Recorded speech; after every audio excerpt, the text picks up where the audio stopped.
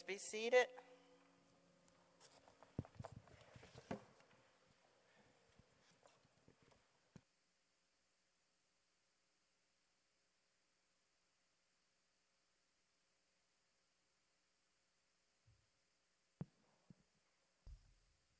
Before we be seated, I'd like to honor the reading of the word of the Lord. It's okay, dear. Don't worry about it.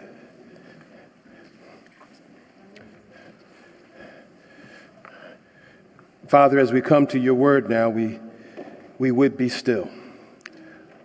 Be still our hearts so we can hear with our ears and our heart what your Spirit through your word is saying to us.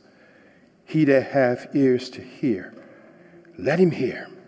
Let her hear. And Father, we pray that you would speak.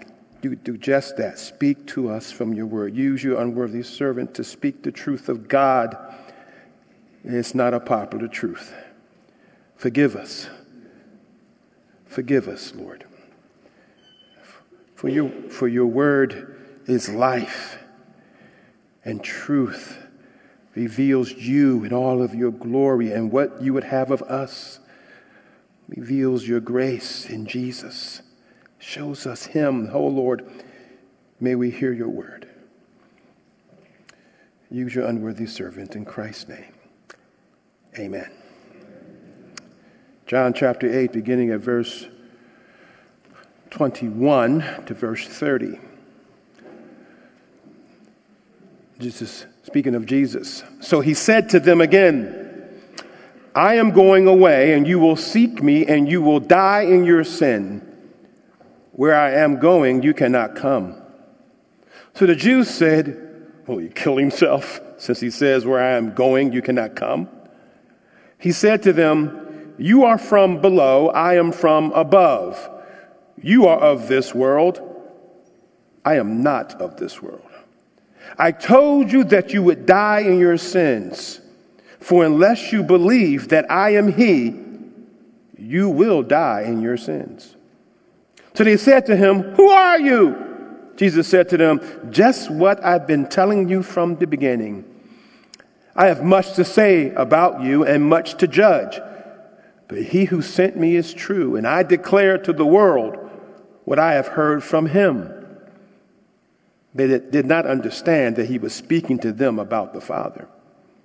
So Jesus said to them, when you have lifted up the Son of Man, then you will know that I am he, and that I do nothing on my own authority, but speak just as the Father taught me.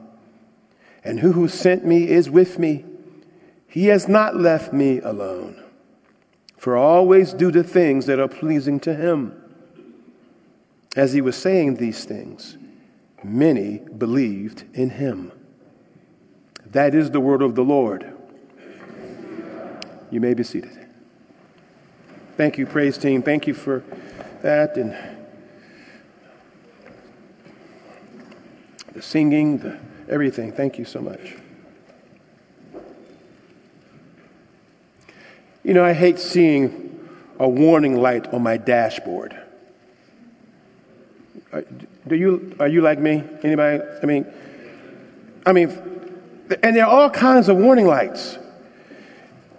Oil light, you don't want to see that one. Boy, the oil's that low. It means pull into a gas station and get some oil right away. You know, the brake light, the low tire light. I saw that one time, and my tire just kept going down, down, down, down. Boom! It was all gone. The gas light, the one that most of us ignore for as long as possible. That usually not a good sign. You're about to run out of gas. Get in quick. And then, of course, the infamous engine light. If you read the manual, it says, when you see that light, stop driving. But we keep driving, We keep driving, hoping it's not that bad.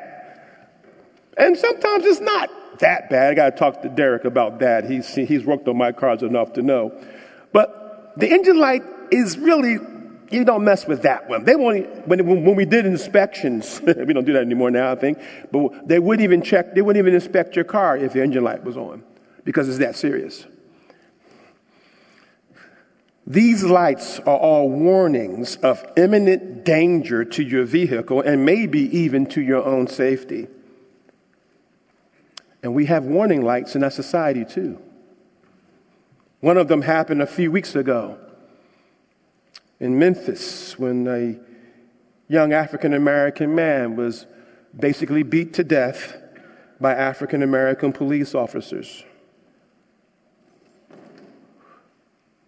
Some people are calling it racism or a personal vendetta. I don't know I tend not to think racism, but what I do know, what's very clear, is that there seems to be still some police officers in our police forces around this country who think they're above the law. I'm so glad, and I hope you listen to this, I hope you take this to heart. I'm so glad most of our police officers are not like them. If you don't believe that, I don't know who you're going to call when someone starts to break in your house. You can be cynical if you want, but most of our police officers are honorable people. I believe that. Wanting to do the right thing and serve people. But there are some. And they get all of the press. The bad ones always get all of the press. And there's too many, don't get me wrong, but there are some. I've been stopped by police. I've been harassed by police. I know what that's like. That's for being a black man in a white neighborhood. I know what that's like. I've never been beat by police. Thank God. They're good ones. I run into them all the time. Last June, I got COVID. Got it from some of my closest, 2,000 of my closest friends at General Assembly. Leave it to my own denomination to try to kill me. And I remember I didn't know I had COVID, and I had COVID brain. My daughter said I had COVID brain. And I went to hit the security code on my home, and I couldn't remember the code. I'm standing there looking at these buttons going, I know it's there somewhere. And I'm pushing and nothing, and it's not happening. And for some reason, the security company calls you. Somehow, I missed the call. How did I miss the call? I think I was so panicked, I didn't notice my phone. I don't know. And so I couldn't reach my girls, all 4 daughters, wife, nobody answering the phone. I mean, really? So finally, I think I got somebody, and I punched the code in, and I got in the house, and I looked out the window, and there was a Caucasian police officer walking through my yard. And in my mind, I have to be honest with you, in my mind, I thought, I got to be very careful. I could get shot. Because he might not believe I own this house. The alarm did go off after all, right? I went outside and I spoke to him. And he was a kind, committed servant of this city. I meet guys like that all the time. I'm glad when I dial 911, these foolish people that said abolish the police, they crazy. I'm glad when I dial 911, the officer shows up. And most of the time in this city, they're white. And I'm praising God. Good to see you. Don't let the acts of some, just like the acts of a few black people, make some people think all black people are evil. Or the acts of a few white people make all other people think white people are evil. Don't do the same thing to the police. We say that's wrong. Well, don't do it. That's wrong. It's wrong. It's always wrong. We have to be careful. The problem is we want justice. That's the issue, isn't it?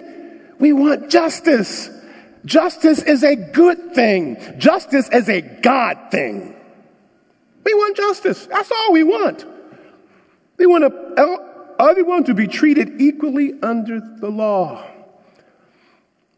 And yet there's always some who think they're above the law. And the gospel says, no. No, you're not. Because when Jesus died, rose again, and ascended back into glory, he set certain things in motion. The light shined, and we saw it. But what happens if the light is rejected? What happens if the light is rejected?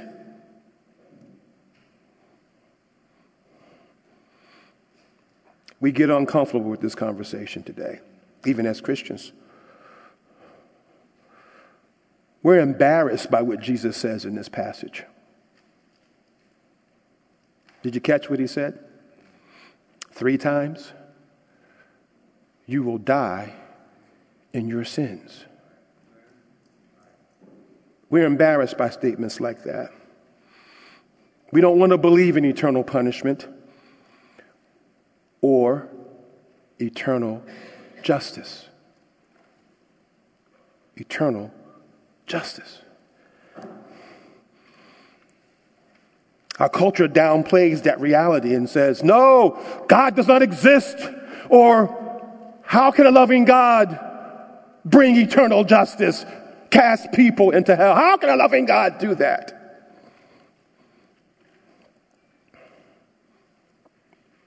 Because they don't understand the nature of God. God is love, but that love is holy. It ain't like yours.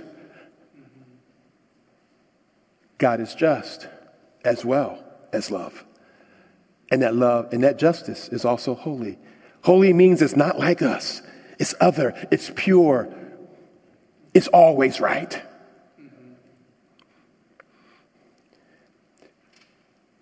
God's love demands God's justice.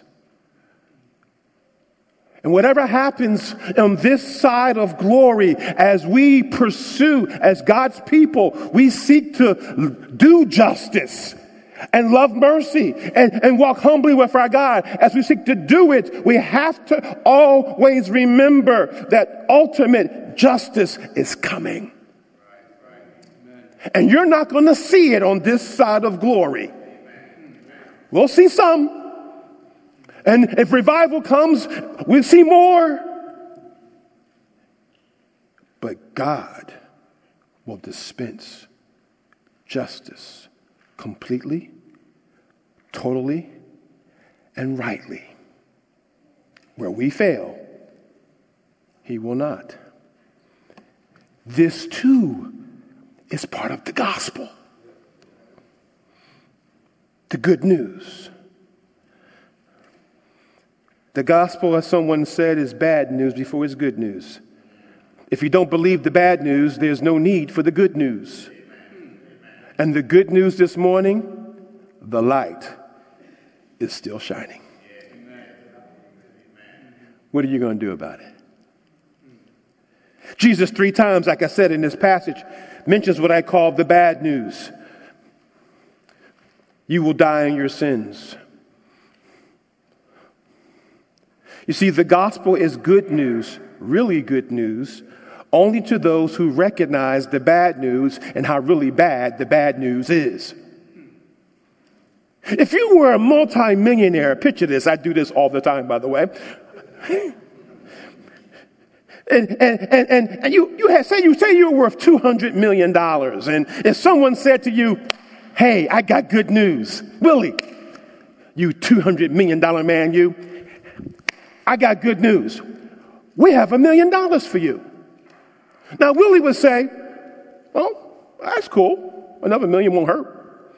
But I got 200 million. I mean, he's not going to be going, woo-hoo-hoo. He's got 200 million. Another $1 million won't make a whole lot of difference if you got 200 million. But it's cool. Now, what if it was Art?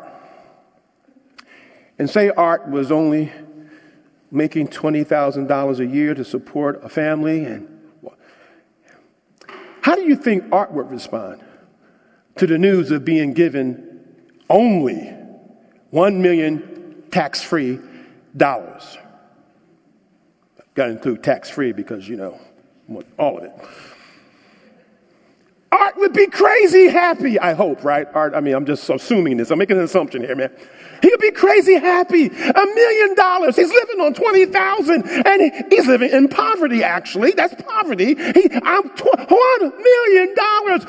His world would be rocked. He would be out of his mind with joy. Oh my goodness. He would be happy, beautifully happy. You see, receiving the gospel of Jesus, that he brings forgiveness of your sins, that you are a child of God forever, makes getting $100 million seem like nothing, if you understand it. If you really understand the good news, because you understand your spiritual poverty, if you really understand how bad you really are off without Jesus, if you really understand the nature of sin and that your sin is heinous to God, heinous. It's so unlike his nature that he must eradicate it from the universe. It's so horrible that it took the death of the eternal Son of God becoming flesh and dying, tortured death on a cross in shame and nakedness, tortured in order for you to be forgiven. That's how horrible sin is. And see, I don't think sometimes we understand that. I say that because we're not excited about the good news. When you are swamped with that reality, you present your body a living sacrifice. When I'm swamped, when I have those moments of sanity and recognize the depth of my sin, but the Grand Canyon of my forgiveness, the Grand Canyon of the love of God, in spite of my cruelty, in spite of my dissing God, in spite of my dissing people, when I recognize that majesty of God for me, oh my goodness, I'm overwhelmed. It's like, yes, Lord. It's like the Isaiah moment, right? You remember the Isaiah moment? He saw the Lord in Isaiah 6. He saw the Lord in all of his matchless holiness and glory, as much as he could see without being destroyed. And the angels, and his sin is atoned for, and he finds out his sins is atoned for, because he thought he was going to die. He says, woe is me, I'm a man of unclean lips. I live among a people of unclean lips, and I have seen the King. He thought he was dead. He recognized lips meant his heart. What we say with our mouths is a reflection of our heart. Hello, people.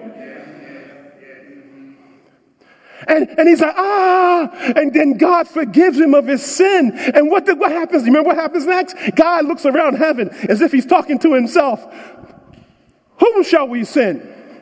Who will go for us? In other words, speak for us. Be a prophet to the people. Who will go? Who will go? It's like he's speaking around heaven, looking at the angels, and they're going, and what happens? Because he had been saturated with the grace of God, because he recognized that his sin had been atoned for, that he had been doomed. He was spiritually impoverished. No hope of standing before God in righteousness. He recognized, I've been forgiven. And he jumps up out of his seat and he's waving at God.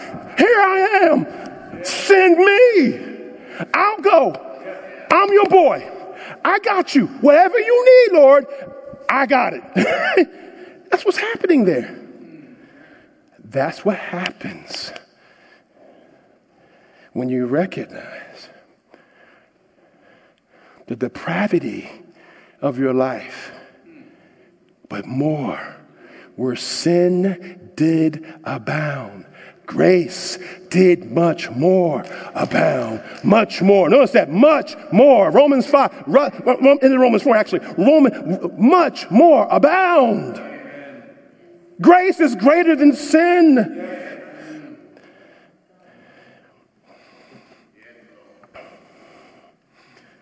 But you got to know the bad news to appreciate rightly the good news.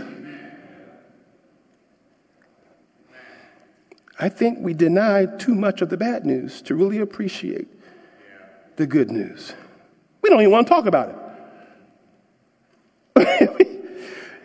Do you know that Jesus, the grace, the love, the mercy, and the glory of God, that Jesus, said more about eternal punishment, hell, than any other biblical writer. He spent chapters on it. Go back and read Matthew 24 and 25. Jesus talked more about it than any other writer in Scripture. What does that teach you? And he's talking about it right here in that passage. What does that teach you? What does that say? That the gospel is bad news before it's good news. And the good news is really good because the bad news is really bad. It is not a contradiction of God's love and grace to talk about eternal punishment. It's not a contradiction at all. It's just that we don't understand the bad news. Jesus is speaking of people who are in deep spiritual poverty in this passage, who reject the wealth of the Almighty. Deep poverty, but reject the wealth. 3 times he says they will die in their sins, verse 21 and verse 24. Remember when I say when God repeats himself, we better pay attention? Yeah, pay attention. To die in your sins is obvious, is it not, to us who have been around the Bible enough? To die in your sins is to die with the weight of your sins on your soul. It is to die in an unforgiving state. It is to stand before the living God with your sins unatoned for, unforgiven, uncleansed. And to do that is eternal death. We speak of hell. We speak of the lake of fire. You do understand that hell is what we seem to see is hell is kind of the temporary place because hell itself will be thrown into the lake of fire. The eternal state. After we die, the Bible says in Hebrews 9:27 that just as it is appointed for man to die once, after that comes judgment.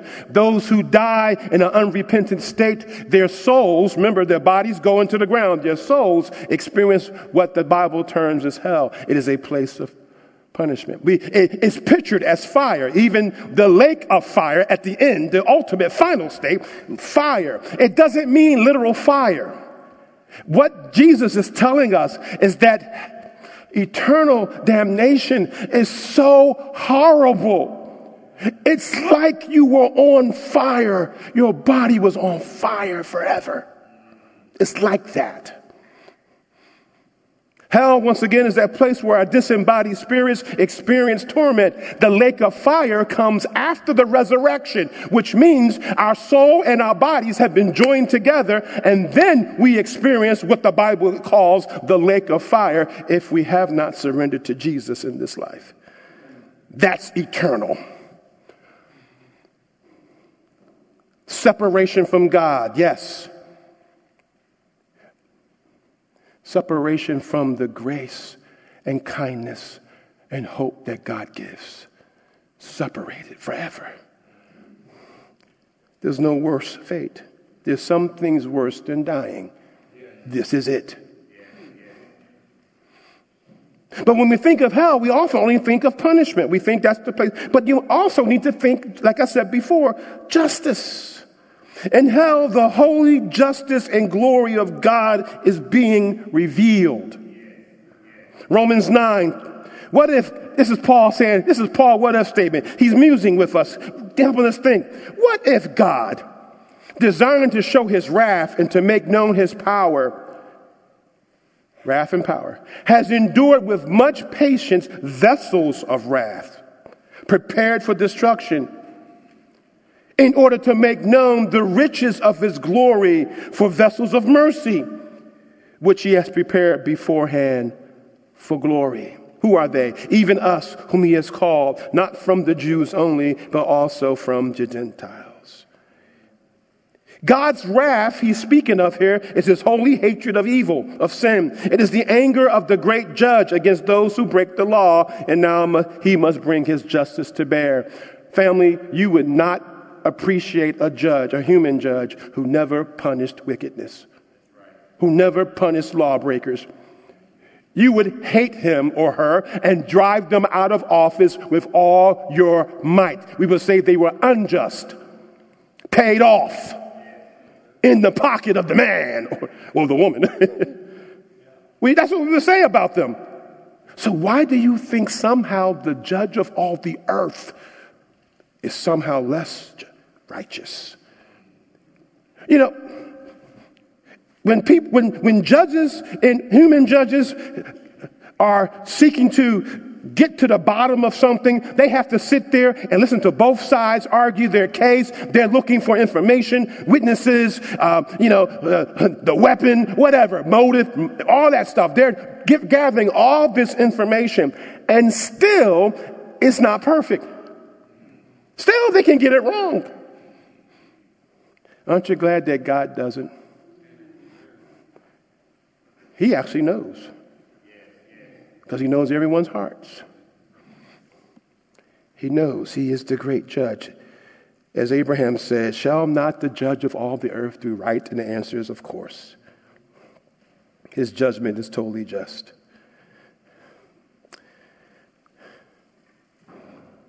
But notice in this passage, God tells them, Jesus tells them. What is he doing? Warning them. The warning light is flashing. Jesus tells them that you will die in your sins if you don't believe. I am he. You will die in your sins. Why does he do it? So they might repent. So they might wake up and behold who he is. So that they might come before him and bow and acknowledge him as the eternal Son of God who alone can take away their sins. Isn't it beautiful that Jesus tells us this? Jesus is the fire and brimstone preacher. The and the best. Because when he preaches fire and brimstone, he always has grace in the other hand. He preaches fire and brimstone so that people might repent and turn to him.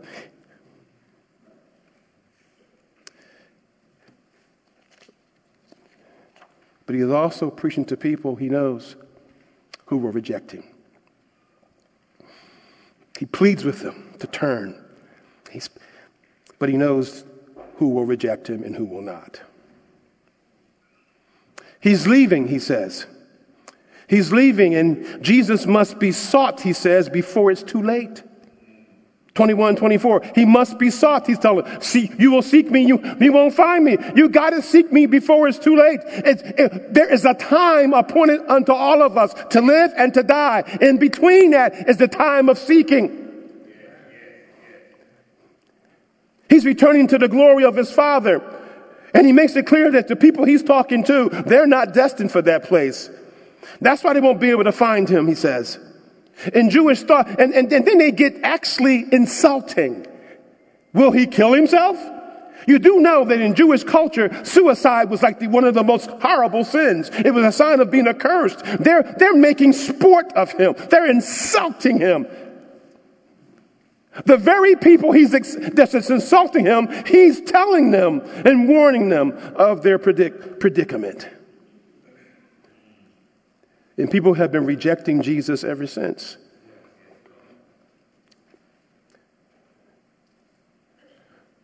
Anything supernatural. There was something called the quest for the historical Jesus, and these theologians decided that everything in the Bible that was supernatural had to go. The Gospels were not clear records of Jesus, had to go. And it's infected many of our mainline seminaries, this kind of thinking and teaching. The supernatural isn't possible, so therefore Jesus, and they take away everything supernatural, and what we're left with is a Jesus who looks just like you or me in a sense, but at the same time, unlucky enough to get himself killed. A Jesus who said good things, but is not divine. A Jesus who did good things, but is not the power of God. That's the Jesus that we're left with. And these are the scholars that get interviewed every year and write these wonderful little magazines you'll see in the market, in your bookstore, Jesus on the cover, or European version of Jesus on the cover. And read the articles. These guys are the ones writing them. They don't believe. We've been looking for Jesus ever since, and Jesus says, I'm right here. Open the pages of Scripture. He's come to save. But if we reject salvation, what's left? Remember when the levee broke in New Orleans and the flooding, Hurricane Katrina came through, and there were people who were actually stranded. And I remember there was one account of a man who was basically, when people were climbing up on their roofs and waiting for help, hoping for help. They were stranded. But there were some who refused to leave. They refused to leave and they died. What happens when you reject salvation? What happens when we reject help? What happens when you reject God? A study was shown that Christians don't believe in eternal judgment anymore. Not many as you would think. Lifeway Research did a survey on evangelical beliefs. It was done last year. Legal Near Ministries sponsored it. They asked this question: hell is a place where certain people will be punished forever. 20% somewhat agree. 20% somewhat. 8% somewhat disagree. 21% strongly disagree. 12% not sure. Only 39% of evangelical Christians strongly agreed. Only 39%. When asked, there will be a time when Jesus returns to judge all the people who have lived, a time of judgment, 19% somewhat agreed, 8% somewhat disagreed, 18% disagreed, 10% not sure. Only 45% strongly agreed. 45%. Christians don't believe in the judgment in this country. We don't want to talk about it because we think it's antithetical to grace. And we are so blind because it's not. It's essential to grace. It's essential. And Jesus spoke about it and we don't. What's happening? What's happening? I'm scared. Have we lost the fear of the Lord? 2 Corinthians 5:11, Paul says, therefore, knowing the fear of the Lord, we persuade people. Therefore, knowing the fear of the Lord, we persuade people. We persuade others. You see, when you recognize the glory and the majesty and the holiness and the grace, love, and judgment of God, you want to persuade people.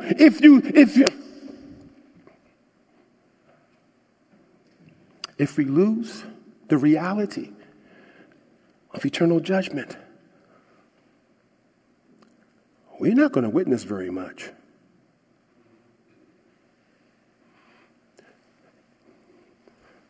Unless, of course, we don't care. And that's a whole nother problem. My pastor said Dr. Boyd said, the day of God's grace would not last forever. Jesus is the only one qualified because he's from above. He's the only one qualified to judge because he's from above. We're from below. We can't. We can't. And we can't change the message. We're not qualified to do that either. Jesus must be embraced for who he truly is. When he says in verse 24, unless you believe that I am he, you will die in your sins. Literally, there's no he. He says, unless you believe that I am, you will die in your sins. Unless you believe, I believe it's a reference to the burning bush. Scholars go back and forth. I believe there's another I am statement where he says basically, I am the God of the burning bush. Unless you believe in who I am, who I've been telling you all this time. I've been demonstrating that I am the Son of God. The miracles I've done, the preaching I've done, the healings, all of these things, the walking on water, all of these things, control of nature, control of spiritual forces of darkness, demons, casting them out. He was demonstrating and showing all of us who he is and to reject that, there's no hope. Like, that's why at the end of that sermon, it says many believed in him. They got it. They didn't say, I didn't really hear any gospel. No good news in that statement. Yeah, they found it. It was there. He told them. He was warning them. They put their faith in him because they were recognizing who he is. Who he is. Couple just thinking through applications of this passage to think through. To die in your sins is to face the justice of God. Amen? It's to get what you've earned. Because the wages of sin is death. Eternal death, separation from God. The gospel is our only hope, for it says that God paid the price of his own justice to save all those who trust in Jesus. Do you get it? He paid the price of his own justice. Wow! And now we can be agents of grace and justice. Is that you? Are you an agent of grace and justice, or of fairness? Are you someone who seeks to treat everybody rightly and well? That's what justice involves.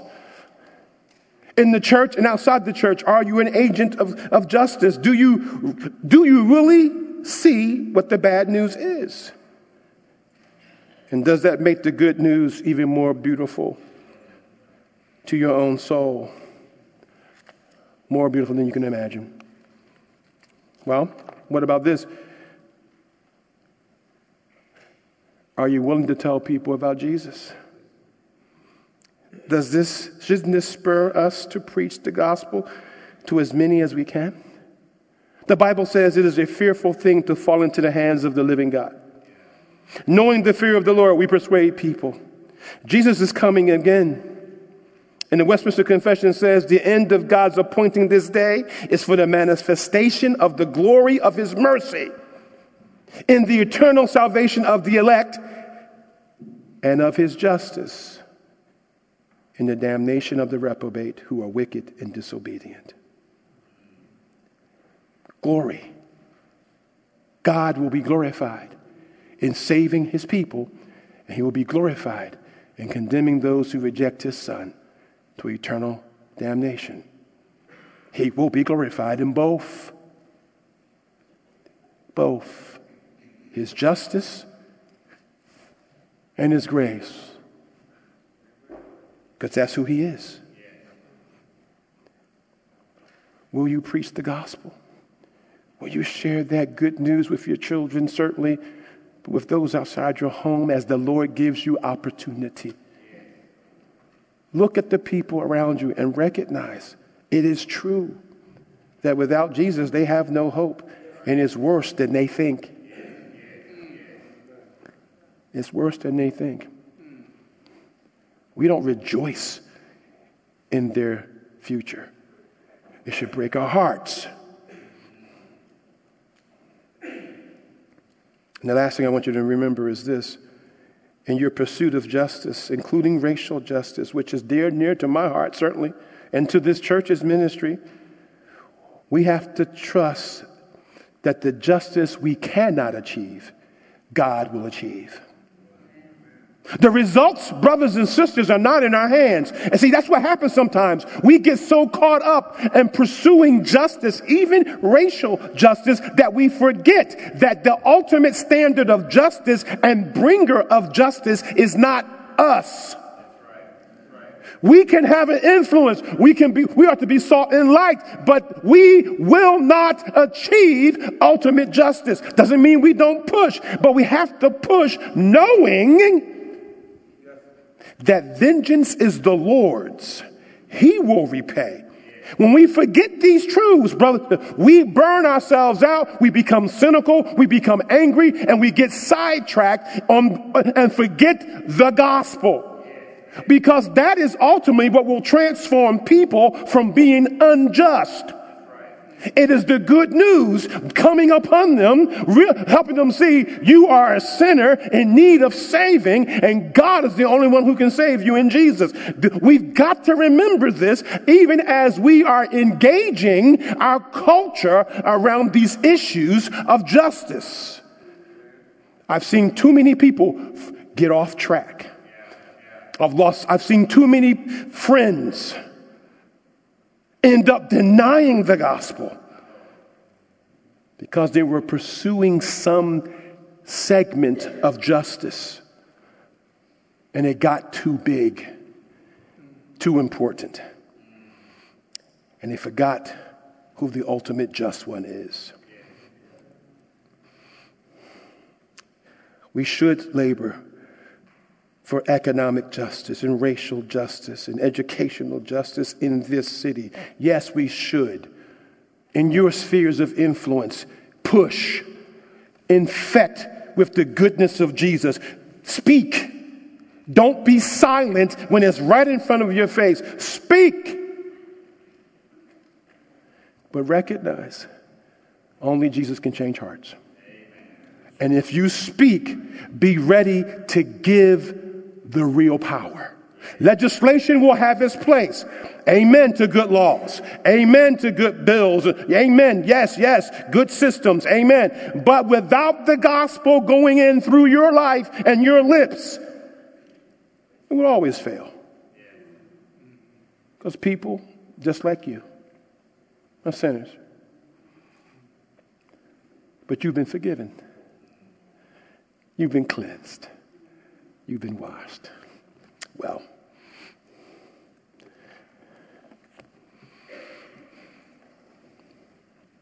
you're not destined to die in your sins because you've met Jesus. So you've got good news to share. Let's share it. Let's share it. Because you know the fear of the Lord. You persuade people. Father, help us. Help us. We sometimes forget that only because there's bad news do we have good news. And that good news is better. Oh, so much better. Help us, Lord. Saturate us with the truth. Loosen our lips and our lives. For Jesus' sake. Amen.